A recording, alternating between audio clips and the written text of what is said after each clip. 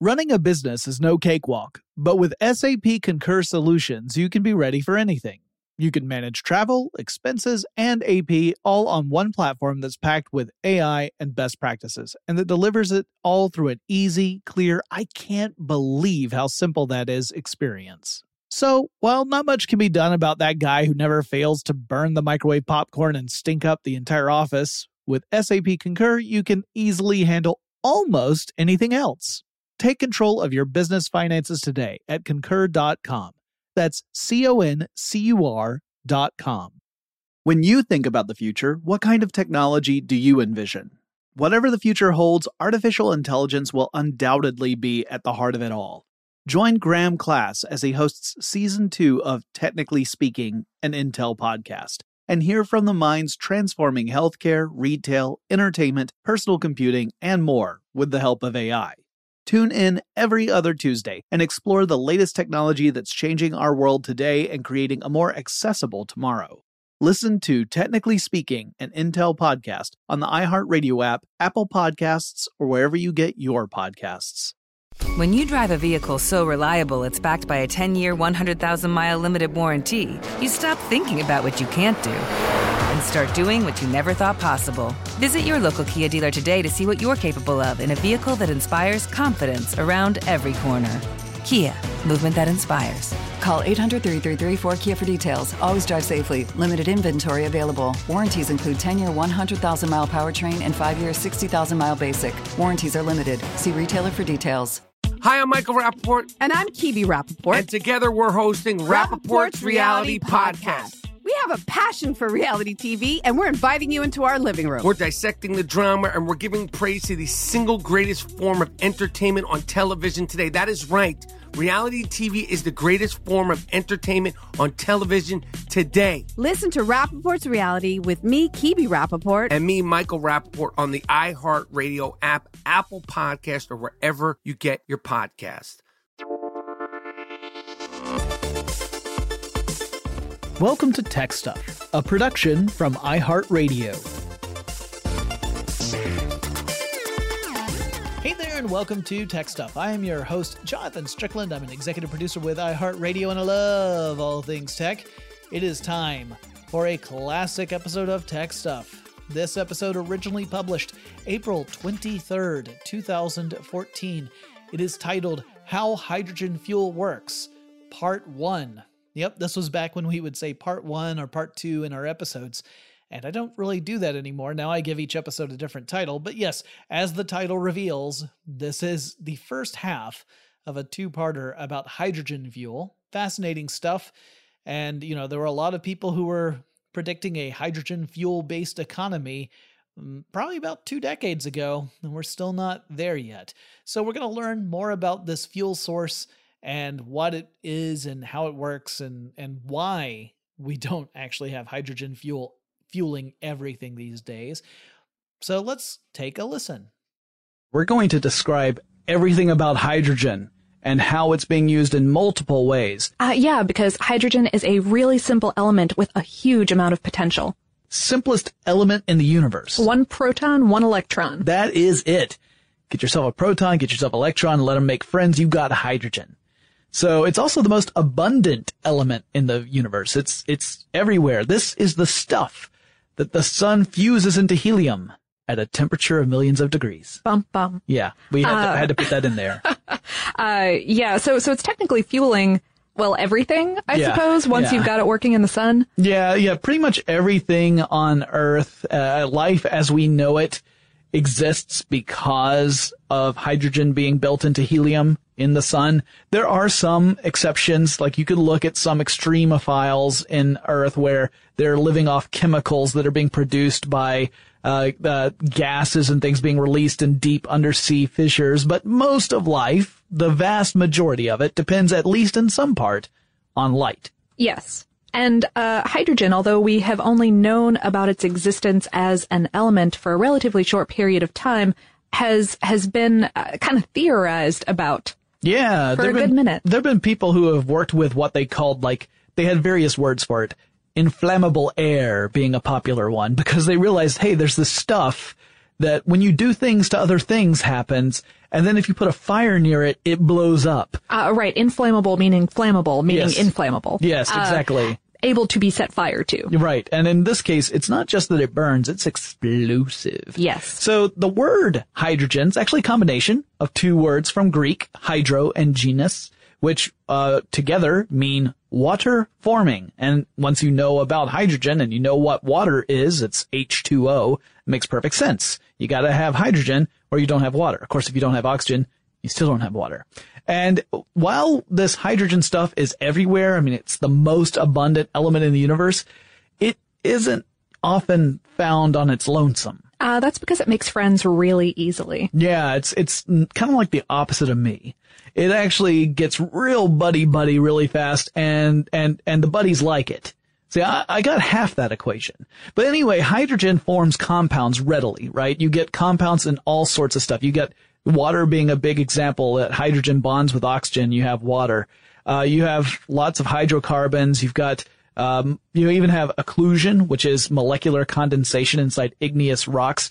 The point is that it's bound up with other stuff. It's not just out there on its own. So if we want to harvest hydrogen to use as fuel, you gotta think a little outside the box. You can't just go to the hydrogen store and buy it. Yeah, it doesn't grow on any hydrogen trees. No, you have to do something to something else generally in order to get some of it. Exactly, which means you gotta expend energy in order to get this fuel. And that's one of the things that's really important about any sort of fuel. It's not just hydrogen. We're talking about any kind of fuel where you're planning on getting energy out.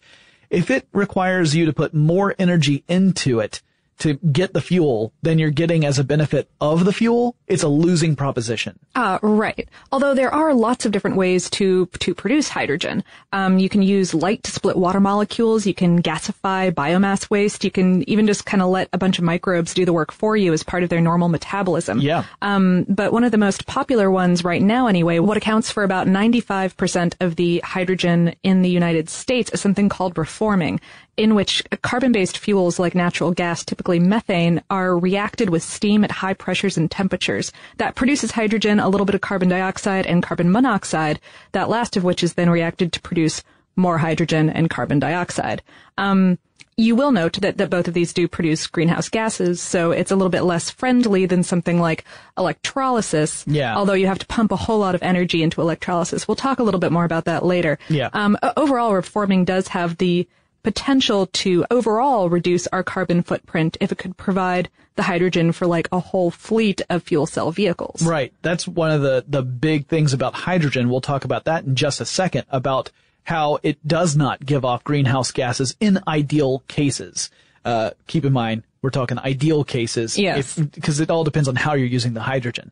So, I also read that there have been some studies of algae that give off hydrogen, which, if we were ever able to make an algae farm that was efficient enough, that would be a great way. But there are a lot of people who question whether that's practical. It may not ever be something that generates enough hydrogen for it to be worth the amount of effort it would take. Again, that sort of energy losing proposition idea. Sure.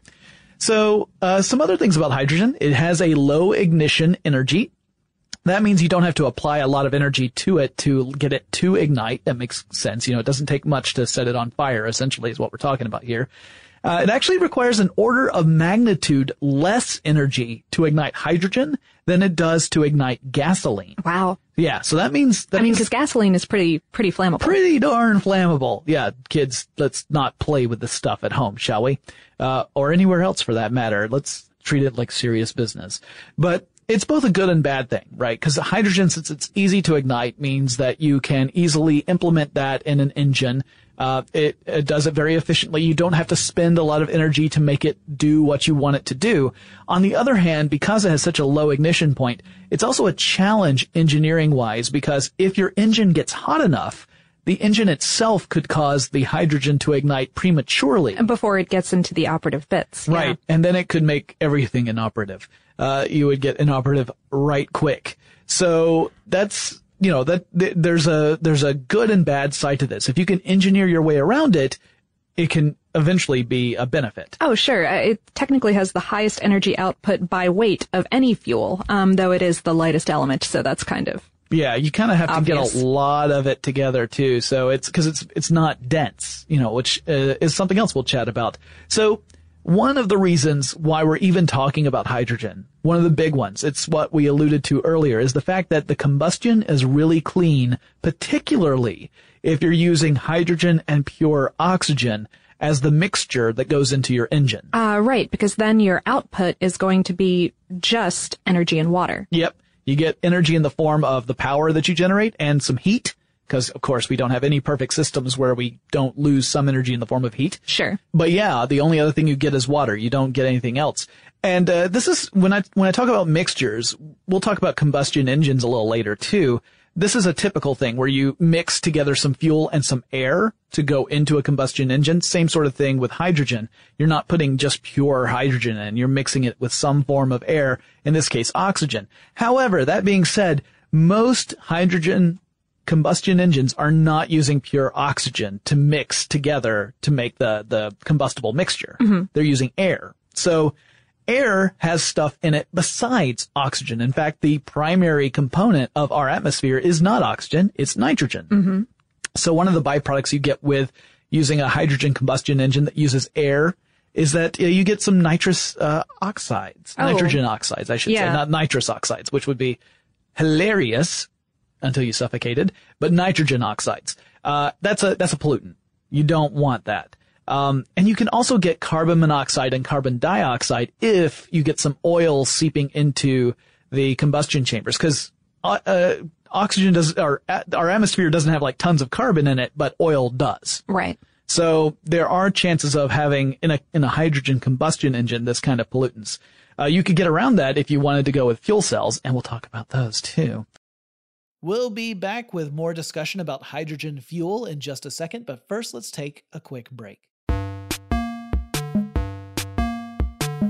Running a business is no cakewalk. There is a ton to keep track of. Employees to keep happy, spending to control, travel to plan, and on top of it all, nobody knows exactly what the future holds. Your finance team always has to be ready to change. But with SAP Concur Solutions, you can be ready for anything. You can manage travel, expenses, and AP all on one platform that's packed with AI and best practices, and that delivers it all through an easy, clear, I can't believe how simple that is experience. And you can finally say goodbye to the costly mistakes and risks that come from manual work and spreadsheets. So, while not much can be done about that guy who never fails to burn the microwave popcorn and stink up the entire office, with SAP Concur, you can easily handle almost anything else. Take control of your business finances today at Concur.com. That's CONCUR.com. When you drive a vehicle so reliable it's backed by a 10-year, 100,000-mile limited warranty, you stop thinking about what you can't do and start doing what you never thought possible. Visit your local Kia dealer today to see what you're capable of in a vehicle that inspires confidence around every corner. Kia, movement that inspires. Call 800-333-4KIA for details. Always drive safely. Limited inventory available. Warranties include 10-year, 100,000-mile powertrain and 5-year, 60,000-mile basic. Warranties are limited. See retailer for details. Mother's Day is right around the corner, and in true She Pivots fashion, we're highlighting moms who've dedicated their lives and their pivots to supporting mothers. The iconic Christy Turlington will join us to talk about launching Every Mother Counts after pivoting from her 90s supermodel days. And later, the co-CEOs of Baby to Baby will share how they're addressing the needs for millions of babies and moms. So tune in and subscribe to She Pivots. New episodes out every Wednesday.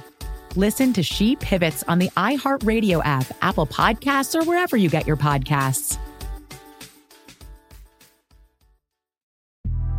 The Big Take from Bloomberg News brings you what's shaping the world's economies with the smartest and best-informed business reporters around the world. Western nations like the U.S. and Europe. Mexico will likely have its first female president. And then you have China.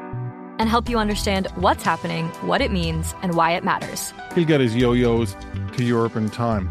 But the longer this drags on, the more worry he's getting. They knew that they needed to do this as fast as they possibly could to get a drug on the market as fast as they could. I'm David Gura. I'm Sarah Holder. I'm Saleha Mohsen. We cover the stories behind what's moving money and markets.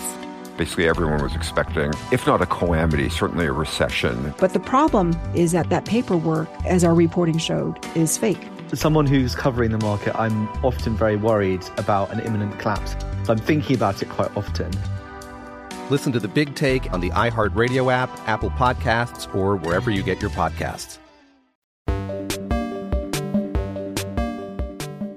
So the amount of power that a hydrogen engine can generate is dependent upon a few different things. It depends upon the mix of air and fuel and how that fuel is injected into those combustion chambers in your engine. So theoretically, the maximum output of a hydrogen-based combustion engine using a premix method, this is where you have like a carburetor type situation that is mixing air and fuel together, and then it goes into the combustion chamber. If you're using that method, theoretically, your maximum output is about 85% of the power generated in a comparable gasoline engine. So not as powerful, right? But if you were to take a direct injection approach, which mixes the fuel and air after the intake valve in the combustion chamber closes, then the hydrogen-based engine can theoretically produce 15% more power than a gasoline engine. So you kind of have a 15% less in one way or 15% more the other way. However, this is all based upon the idea that you're using exactly the amount of air you need to complete combustion. So you're using just the right mixture of air and just the right mixture of hydrogen. But the downside of that is that you also produce more pollutants that way. Right. Although, okay, so this is a complicated issue and the numbers on it are always going to be rough. But when you're talking about fuel efficiency, you need to use more gasoline in order to make an engine do the same amount of work than you would hydrogen. Yeah, exactly. Like you have this note about gasoline vehicles operating at around 20% efficiency. What that means is that 20% of all the energy that's being generated is actually going to doing the thing you need it to do. The other 80% is being lost in some way or another. Sure, usually due to heat loss. Yeah, that's the big one, especially with engines. I mean, engines generate lots and lots of heat. The ideal of a fuel cell vehicle using hydrogen is closer to 60% efficiency. Right. For the record, electric cars may manage somewhere between 25 and 65% fuel efficiency, depending on where you get the electricity to recharge that battery. Right. And if you want to be really technical, a fuel cell vehicle is kind of a subset of electric vehicles. Sure. It's just that it's an electric vehicle that you are refueling with hydrogen. Rather than a closed battery system. Exactly. So, yeah, it's a great point. And that's another thing that we have to take into consideration. Now, typically, if we're talking about, I just mentioned about having just enough air and fuel to complete combustion and you get that crazy 115% of a gasoline power engine, but you produce more pollutants as well. Usually we're not using exactly the amount of air because we want to cut back on those pollutants. One of the big reasons we want to use hydrogen is to cut back on pollutants. So if we're producing more pollutants by making it really efficient, then we're like, well, we just kind of trade it off. That was a lot of money to not do any better. Exactly. So what we tend to see are engines that use about twice as much air as is actually required to complete combustion. Now, this reduces pollution, but it also reduces the output of the engine. Yeah. Sad trombone. Okay. So these are just trade-offs. This is the way the real world works. We have to sit there and say, okay, there's not a magic solution that is going to solve all the problems equally. We have to start making trade-offs. This is a pretty good one because you can enlarge the engine size. Yeah. And make up for a lot of it. Right. So if you make the hydrogen-based engine larger than a gasoline-based engine, you can kind of make up this loss. Now that does, of course, mean you have to redesign vehicles around a larger engine. So, I mean, it's those domino effects, right? You could also include what's called a turbocharger or supercharger. And you might wonder, hey, how do those work? We'll do another episode because it's already going to be a long one for this one. So we can't sit there and jump into that and hope to make it out alive because Noel will kill us. The protective barrier is only so strong. Okay. So like we said, hydrogen, not very dense. When you've got one proton and one electron, you don't expect it to be. Nope. So it's at room temperature, it is a gas. Getting enough hydrogen together in one place to be useful as a fuel takes a lot of work. And some of the easiest ways of storing it, like in extremely cold liquid form, aren't really practical for toting around in a consumer motor vehicle that might not want to incorporate a complex cooling system due to, cost and weight and space issues. So usually we end up having to figure out a way of pressurizing it under intense amounts of pressure. Now that, of course, creates another safety issue. Anytime you have a compressed gas that's under a lot of pressure, if you rupture that containment unit in some way, it goes kablooey. Yeah, and then add on top of that the gas itself is inflammable, and you've got the potential for really, really a bad day. Which is why a lot of companies that have looked into using hydrogen as a fuel in one way or another, whether as a combustion engine fuel or whether as a fuel cell fuel, have put in a lot of research and development in safety for these hydrogen canisters, or, else they'll never be able to market it because it would just be too dangerous. Sure. Although some people argue that, gasoline tanks being driven around are also... It's a good point. It's a fair point. We've been relying on a technology that has an inflammable fuel for more than a century. And, although it's not quite as dangerous as movies make it out to be, it's not where your car sways a bit and then explodes. Yes. Yeah. So if Michael Bay made cars, no one would ever get in them. But fortunately, as far as I know, he has not made one. We've been making use of this hydrogen for a long time. And in fact, like Lauren said, we were kind of playing with this stuff before we even had any idea of what it was. We didn't really know about elements or even gases. So we're going to take you on a historical journey. And along this journey, we'll be explaining how some of this stuff works, because we figured we'd kind of incorporate both the history and the technical stuff all together. It's an experiment. Now, before we jump into the Wayback Machine, because I know all you guys have been missing it, Lauren's looking at me terrified. Yeah, Lauren, that's what that big thing is in the corner that we haven't been using. It's all dusty and stuff. Turns out it wasn't in Mongolia. It was just in a supply closet. All right. Well, our fuel gauge is not on empty yet. We still got a bit more to go. But first, let's take another quick break. Running a business is no cakewalk. There is a ton to keep track of. Employees to keep happy, spending to control, travel to plan, and on top of it all, nobody knows exactly what the future holds. Your finance team always has to be ready to change. But with SAP Concur Solutions, you can be ready for anything. You can manage travel, expenses, and AP all on one platform that's packed with AI and best practices, and that delivers it all through an easy, clear, I can't believe how simple that is experience. And you can finally say goodbye to the costly mistakes and risks that come from manual work and spreadsheets. So, while not much can be done about that guy who never fails to burn the microwave popcorn and stink up the entire office, with SAP Concur, you can easily handle almost anything else. Take control of your business finances today at Concur.com. That's CONCUR.com. Mother's Day is right around the corner, and in true She Pivots fashion, we're highlighting moms who've dedicated their lives and their pivots to supporting mothers. The iconic Christy Turlington will join us to talk about launching Every Mother Counts after pivoting from her 90s supermodel days. And later, the co-CEOs of Baby to Baby will share how they're addressing the needs for millions of babies and moms. So tune in and subscribe to She Pivots. New episodes out every Wednesday. Listen to She Pivots on the iHeartRadio app, Apple Podcasts, or wherever you get your podcasts. I'm Saleha Mohsen, and I've covered economic policy for years and reported on how it impacts people across the United States.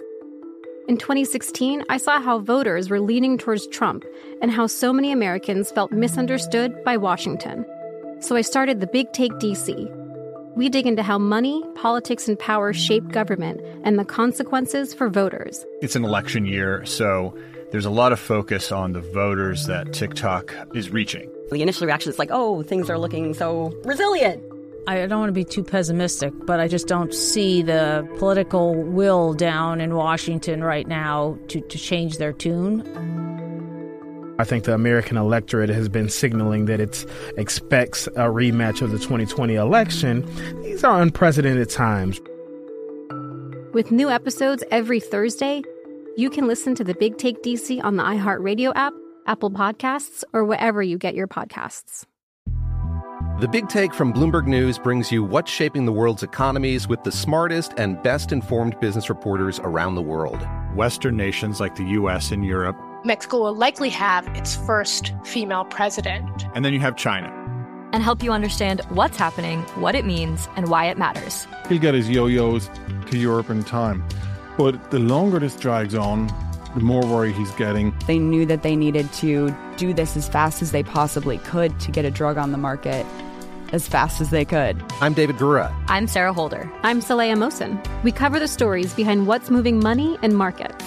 Basically, everyone was expecting, if not a calamity, certainly a recession. But the problem is that paperwork, as our reporting showed, is fake. As someone who's covering the market, I'm often very worried about an imminent collapse. I'm thinking about it quite often. Listen to The Big Take on the iHeartRadio app, Apple Podcasts, or wherever you get your podcasts. Okay, so we're back and we're ready to get into the Wayback Machine, which I know is going to sound absolutely amazing. I can't believe all the bells and whistles that indicate to you that we've actually traveled back in time, because in truth it's silent, but we have to give you some, way of knowing that that's what's happened. Oh yeah, otherwise it's not fun radio drama. Exactly. So let's just go ahead and get in. Now over here we've got the dial, which I'm going to set back to early 17th century. I don't know how it knows where I want it to go. It just does, but when is really tricky. All right, let's just hit the button here.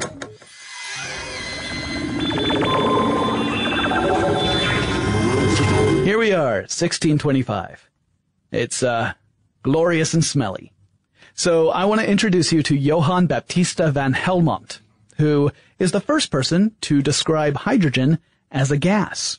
Not only that, he's the first person to come up with the word gas to describe substances that have the qualities of a gas. He was thinking of stuff that is heavier than air or misty, or he was just trying to come up with like a collective noun to call this stuff. He proposed gas, and it stuck. So he goes on to make some more observations, which in a few decades get picked up by another person, a philosopher, a natural philosopher, and we'll chat about him. His name is Robert Boyle. So between Robert Boyle and Johann, we have in 1650 Sir Theodore Turquet de Mayerne, which I know I've absolutely butchered, but he's Swiss. So I'm sure he's fine with it. Yeah, the Swiss have a beautiful way with words that escapes the physical contortions my mouth can go through. So, but he produced hydrogen, and he called it inflammable air by combining iron with sulfuric acid. Now, hydrogen is found in a lot of different compounds, including all the acids. Right. So if you are able to combine it with other stuff, usually that reaction you get by introducing an element into acid will release the hydrogen. Exactly. Now, 1671, we get to that Irish philosopher I had mentioned, Robert Boyle. Now, he experimented with producing hydrogen as well, and he was of the New Philosophy movement. Now, this was a really interesting movement. It combined observations and experimentation with logical thinking to understand the world around him. So this is sort of a proto-scientist movement. It's before we really had the formal sciences. This is when alchemy was starting to transform into chemistry, right? We had people who had made observations and calculations on things like physics, but it's now starting to actually take form into the sciences as we know them today. So he produced hydrogen by combining iron and various acids, and that's how he started to take a look at this hydrogen gas. And he was pretty intelligent. He noticed that a gas's volume varies inversely with pressure. Hence Boyle's law. Yeah, we named it after him. He also believed in alchemy and transmutation, so he didn't get everything right. Oh, Yeah. Lots of people today still believe in alchemy and transmutation, so. Well, we'll leave that for now. But yes, Boyle, he did a lot of work, and a lot of his work inspired other people. So over the next several decades, lots of different philosophers and then later chemists and scientists began to experiment with hydrogen gas. They didn't really give it a name yet, but they knew that this stuff would blow up if you exposed it to flame. So they began to really study it further until we get to 1766. And now we get to go to England, because that's where Henry Cavendish was, and he was the first to recognize hydrogen as a distinct substance. And he was also the first to describe the composition of water. Before that, everyone just said, it's wet. And if it gets cold, it gets hard.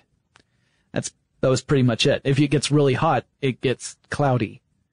That's, that's where we were with science until Cavendish came along. Okay, I might be exaggerating a little, but he absolutely loved learning for learning's sake. He wasn't actually a scientist per se, though, was he? No, not really. I mean, he was more like just obsessed. He was one of the wealthiest men in all of Europe. He had inherited a crazy sum of money, and he chose to live very frugally in London. He wasn't interested in the trappings of wealth. He wasn't interested in ostentation. He was actually, according to one thing I read, the only reason we even have a sketch of him is because an artist surreptitiously drew one while at a gathering, a small private gathering at his house, because he didn't want, he didn't sit for a portrait. He wasn't super introvert. And he didn't really publish most of his work.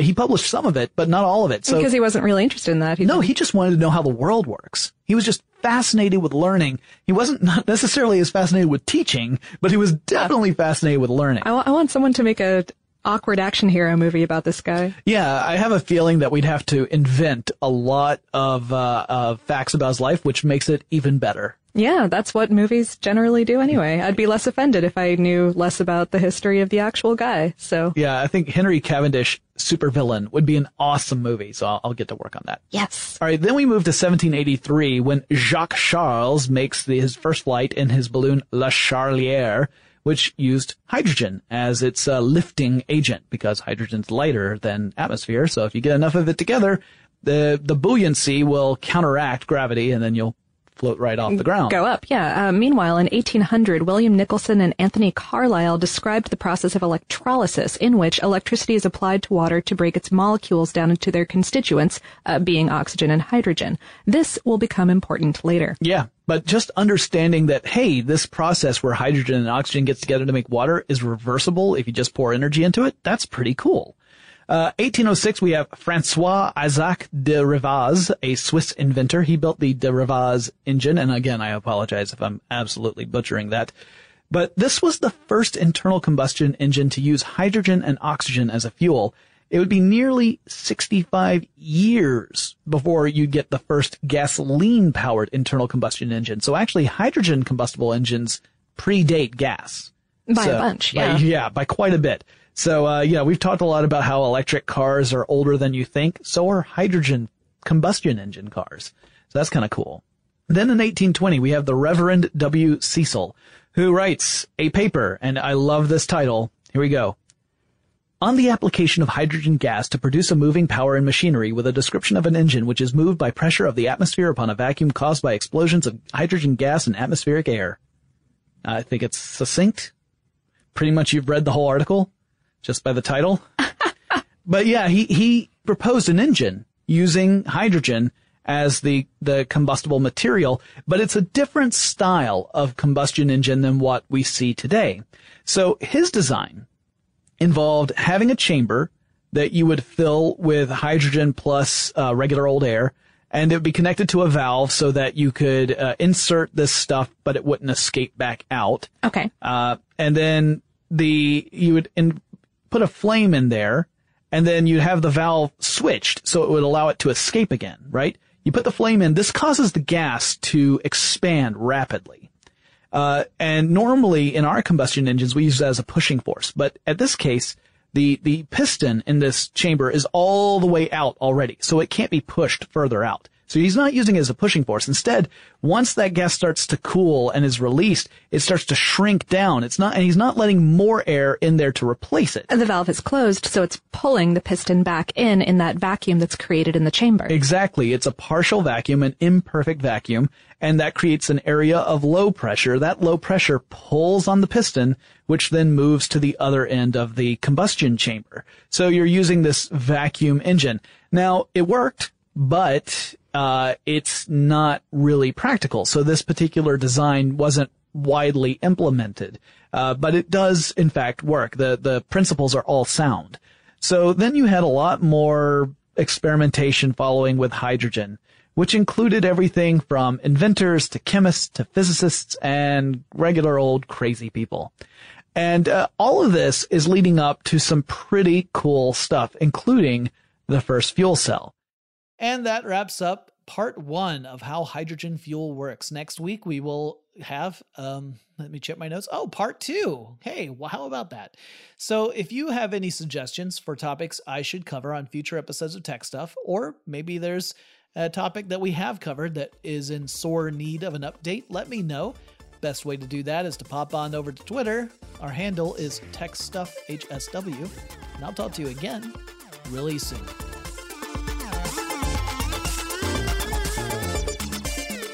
Tech Stuff is an iHeartRadio production. For more podcasts from iHeartRadio, visit the iHeartRadio app, Apple Podcasts, or wherever you listen to your favorite shows. Running a business is no cakewalk, but with SAP Concur Solutions, you can be ready for anything. You can manage travel, expenses, and AP all on one platform that's packed with AI and best practices, and that delivers it all through an easy, clear, I can't believe how simple that is experience. So, while not much can be done about that guy who never fails to burn the microwave popcorn and stink up the entire office, with SAP Concur, you can easily handle almost anything else. Take control of your business finances today at Concur.com. That's CONCUR.com.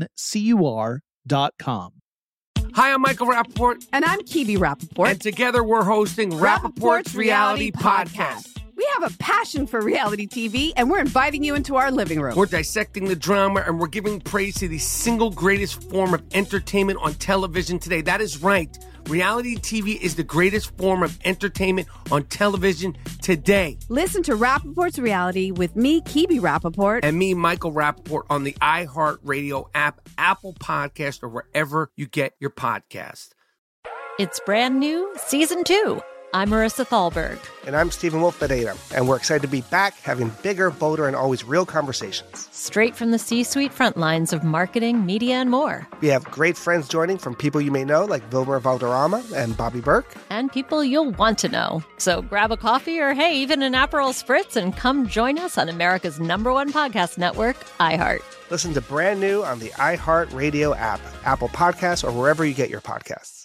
Something that makes me crazy is when people say, well, I had this career before, but it was a waste. And that's where the perspective shift comes, that it's not a waste, that everything you've done has built you to where you are now. This is She Pivots, the podcast where we explore the inspiring pivots women have made and dig deeper into the personal reasons behind them. Join me, Emily Tish Sussman, every Wednesday on She Pivots. Listen to She Pivots on the iHeartRadio app, Apple Podcasts, or wherever you get your podcasts.